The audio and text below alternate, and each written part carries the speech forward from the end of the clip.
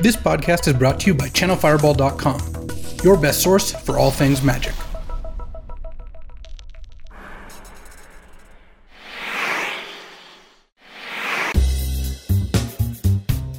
Hi, and welcome to Magic TV. I'm Andy Cooper-Faust, editor of Channel Fireball, and I'm joined once again, as always, by Luis Scott Vargas.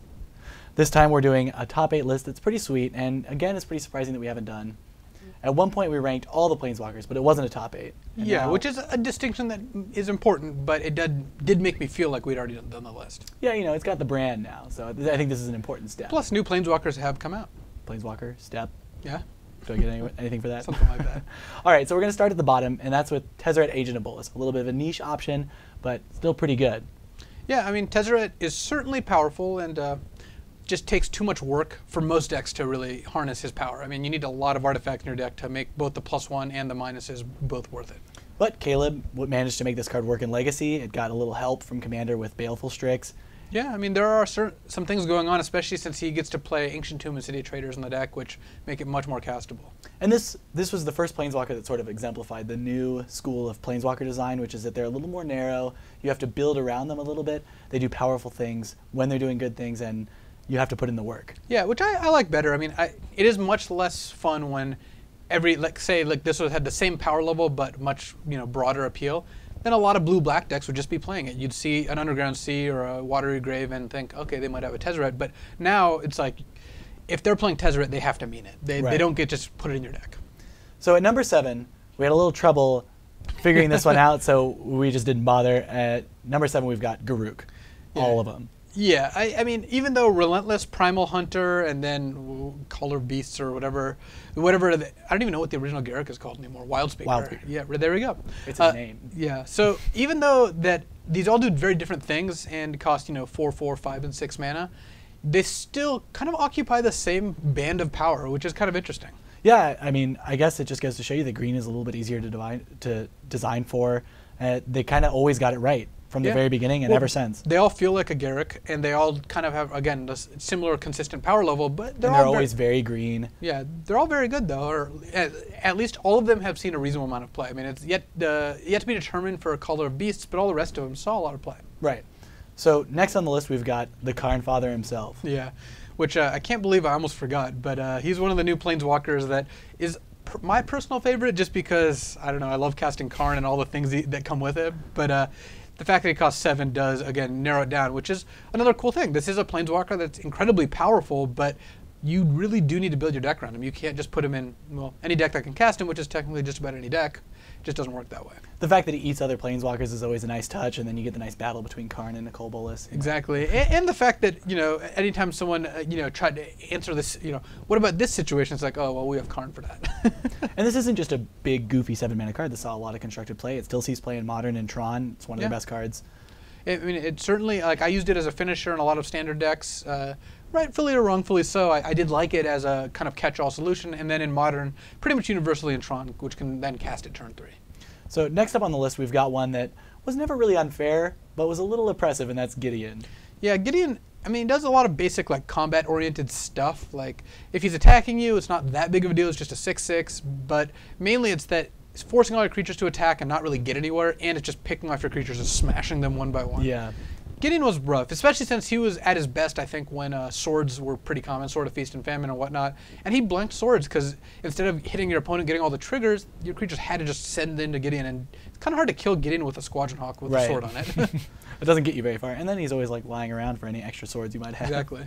So next on the list, we've got Jace Beleren, the original blue Planeswalker. Yeah, and this one saw a fairly low amount of play considering the power level. I think people just did not interpret exactly what was going on correctly, and I'm certainly to blame for that too. I didn't evaluate exactly how good Jace was. Raptor was one of the first people who just jammed 4 in every deck, and he was probably right. Yeah, Jace Beleren is pretty innocuous. It just kind of sits there and ticks down a little bit, ticks up, ticks down, and suddenly you're way ahead. Yeah, the fact that it only cost 3 was just so insane. I remember playing it in Fairies, and just if you didn't have a Bitter Blossom, Jace was actually similar in terms of how much card advantage it could accumulate.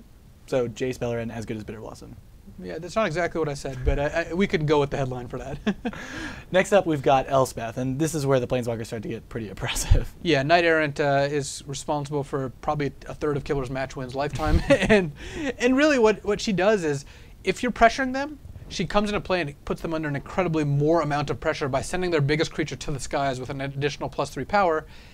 And if you're behind, you play Elspeth, and all of a sudden it's really hard to kill you or her because she goes up every turn and she provides a chump blocker every turn. Yeah, this one really shows how hard it is to design Planeswalkers because they were trying to do something new and interesting, but just by herself you play her and she does it all. Yeah. She defends, she attacks for She a ton. offends. Like, yeah, exactly. Yeah, she's a beating, and she is also somewhat unique among Planeswalkers in that I think she's the Planeswalker who you could ultimate but don't the most. Yeah, that's a good point. Like, I've seen her ultimate, just not go off when she's at 9, 10, 11 counters, because usually just want to keep making soldiers, keep giving them wings, and ultimating her when you're not getting attacked doesn't really matter that much. Yeah, that's the worst Zealous conscripts on a Planeswalker and then ultimate that I've ever seen. Yeah, it's like, all right. Does nothing. So, number 2, we've got a newcomer to the list. Rising in the ranks quickly, it's the new Liliana the Veil. Well, Yeah, not new anymore, I guess. Well, yeah, she's been out for a little while, and I think what she does best is she's just one of the best resource attacking Planeswalkers. Like, when you play her, first of all, she's an edict. She just kills one of their creatures right away. So against a board of just one creature, she's an insane play, just like most Planeswalkers, or at least the good ones. But also, she just ticks up every turn, and it nukes both players, but it's not really fair. You're the one with the Liliana. You get to play around her. She also wins the award of Planeswalker that doesn't get activated the most. I've definitely had Liliana in play, not activated her for a bunch of turns, because you don't want to +1 her sometimes. Yeah, she doesn't seem like she's overpowered. She just has like so much going on. She's just always good. Yeah, I do think she's at a pretty perfect power level in terms of she hit at a good power level for Standard, where she's good but not insane, because there's a lot of things that counter her in Standard, like Thragtusk, Lingering Souls, Restoration Angel, are all things that are just good at fighting Liliana. But she's insane in Modern and Legacy. So it's actually awesome when cards could come in and be good in Standard but not oppressive, but also just be very, very powerful in the older formats. Right. And part of the reason there is that everyone's running on much less resources. Everyone's running on less lands, less things in play, just lower. Edicts get you farther. Yeah, lower curve, and for example, against Scapeshift, just playing her in Modern and just +1ing makes it hard for them to hit their win condition of 7 lands and playing a Scapeshift in their hand because they have to discard a card every turn. So number 1 on the list. I imagine if we do top 8 Planeswalkers in 5 years, this will still be number 1. Or more.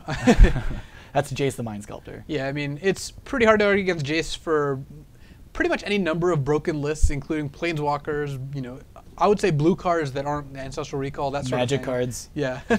I guess Managing probably has an argument there too. But yeah, Jace the Mind Sculptor not only was one of the first Standard bans in, I think, 8 years at the time, was also just banned in Modern and is just a dominant force in Vintage and Legacy.